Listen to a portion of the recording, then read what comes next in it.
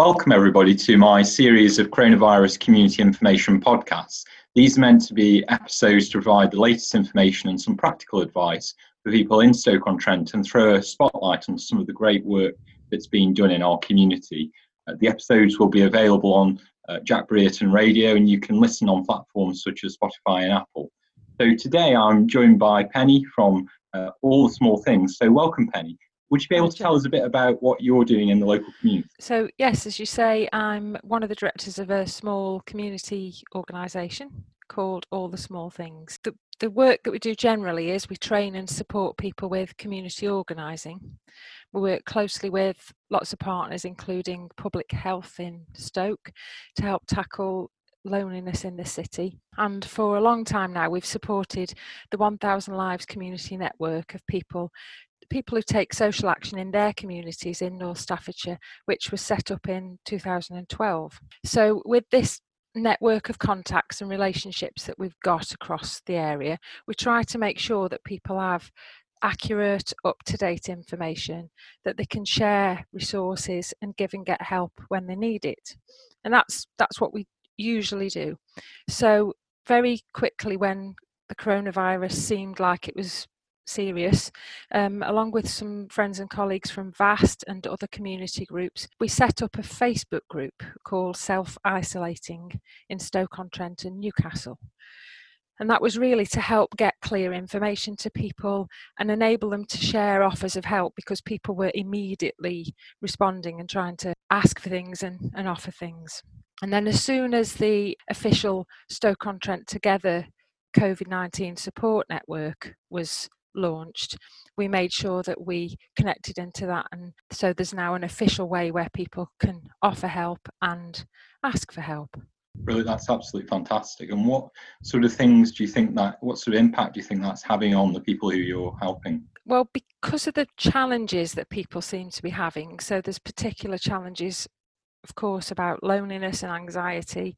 There's concern about lack of access to shopping, especially baby milk and nappies, and also people struggling to get prescriptions. There's quite a lot of worry about people's relatives who they don't necessarily live nearby and can't see themselves. And then there's also lots of misinformation and scams and confusion, really. So what we've noticed is that by helping connect people together and linking people to the official coordinated response, that's meant that people can ask for what they need and get it, and offer help, and then that help goes to who needs it really quickly. We've also been able to give people information about how to stay safe.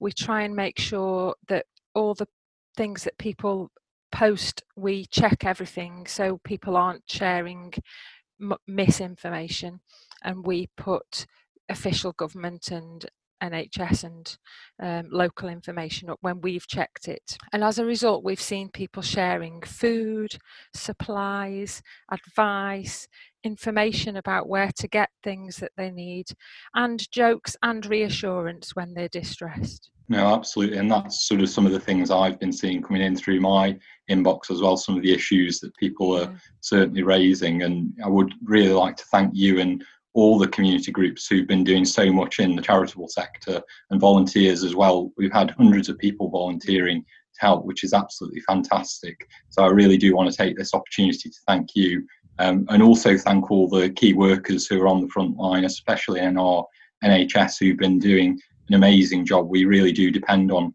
people like this. And, you know, as I say, some of the things that I've been getting in through my inbox are things like that. How can we help with people who are vulnerable at this time, and also people who will be really worried about jobs and work and their incomes and livelihoods. So I do think it is important that we do everything we can to support everyone through this really challenging time.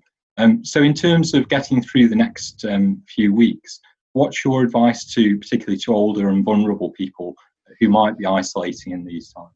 I think the first thing to say is anybody that's in need of help and supplies, there are official sources of support which are relatively easy to access, you know, much easier than you might think. So there's an online form that people can fill in if they're Stoke residents. And there's also a phone number, which is the Stoke-on-Trent Together network, which is 0800 561 5610. And in particular, if people can help with food, sanitary products, nappies, baby formula and pet supplies, they're the things that seem to be in sort of short supply at the moment for vulnerable people, particularly people who are isolating. And if you want to donate those, then they can be dropped at Fenton Manor or Dimensions, or if you sort of contact the team, they will arrange to get those. For anybody who's older or vulnerable, who's isolating, I think the key things that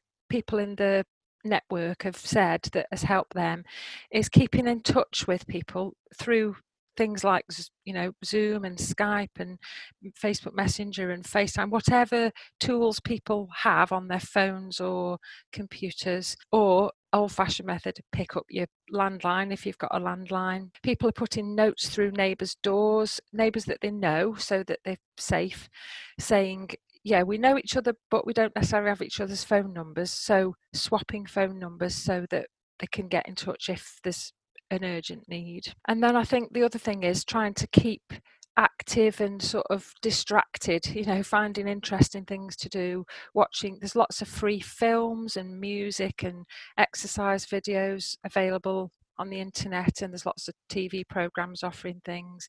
There's even online big choir joining things going on, the Gareth Malone one and loads of others. And then there's telephone befriending service. So the Live at Home scheme are running a telephone befriending service for anybody over 60 across the city, and that telephone number is 816662. That's fantastic and really excellent advice, and it does just demonstrate the huge amount of work that's going on out there in the community to support vulnerable people. And I certainly would encourage, you know, anybody who's got maybe an elderly or relative who's vulnerable to check on them, as you say, and check on your neighbours as well, to make sure that they're doing well through this very difficult time. Are there any sort of key bits of advice that or key points that you would put out to people who are listening to us today? I think looking after your body and your mental health.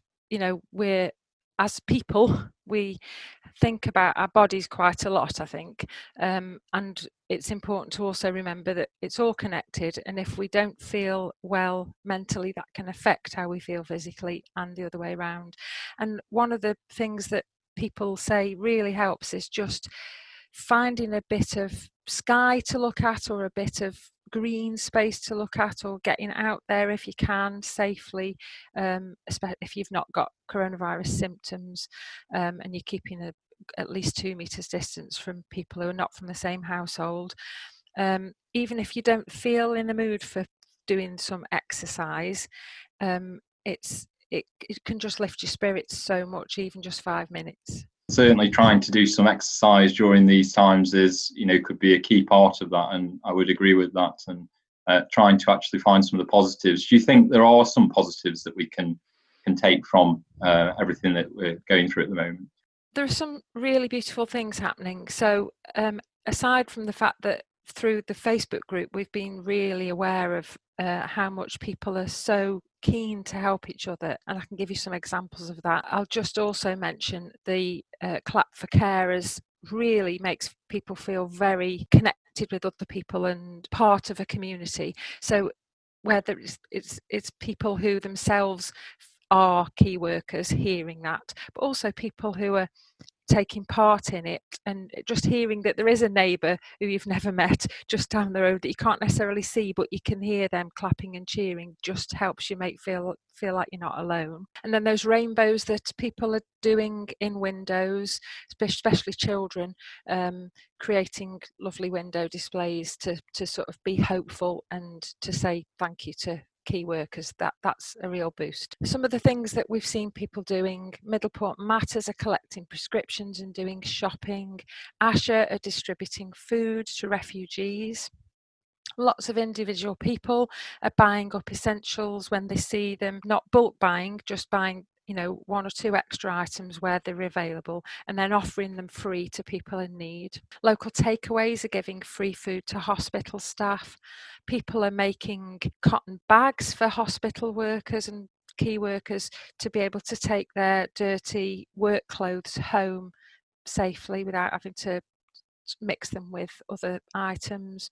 People are sending birthday cards to other people who are self-isolating, who they've never met before, strangers that they've just messaged over through the Facebook group and said, oh, well, you haven't been able to get cards and presents from your family, I'll send you one. People are asking for and getting information, accurate information about things like domestic violence support, hardship issues around, where can I get money from? I've got no way of paying my electricity bill, emergency dental treatment and hospital discharge. So it's really true that between us we tend to know, even if we don't know, we tend to know somebody who knows, and being part of that kind of community. Obviously it's very exclusive, because if you're not online, you're not part of this. Something else to mention is there's a really fantastic campaign on at the moment, which is called Operation Wi-Fi, a national campaign being spearheaded by Community Organisers Limited, which is all about trying to get access to broadband Wi-Fi for everyone. There's already been some early successes from the campaign to help encourage mobile service providers and internet service providers to reduce costs and increase bandwidth and things like that. But there's more work to be done on that, and I think it's so important, otherwise we're at risk of forgetting the most vulnerable people, in particular people who don't have access to the internet. It's become one of those things that was a luxury, but now it's absolutely essential, isn't it? No, absolutely. And I think, as you say, there is that network of support out there, certainly online, but it is also about reaching out to those who aren't online and who will very much be struggling during these times. I'd like to take this opportunity to thank everybody who is making so much effort to stay at home. I know it's hugely disruptive and difficult at this time, but we must all keep up and continue to follow the advice to slow the spread of the virus, and by staying at home we can protect the NHS and save lives. People can find more information with links to the latest NHS and government advice on my website, and by us all playing our part together, we will get through this. So thank you to Penny for joining us virtually today, and also if you'd like to appear, if there's an organisation who'd like to appear in one of these series in the future, please do get in touch.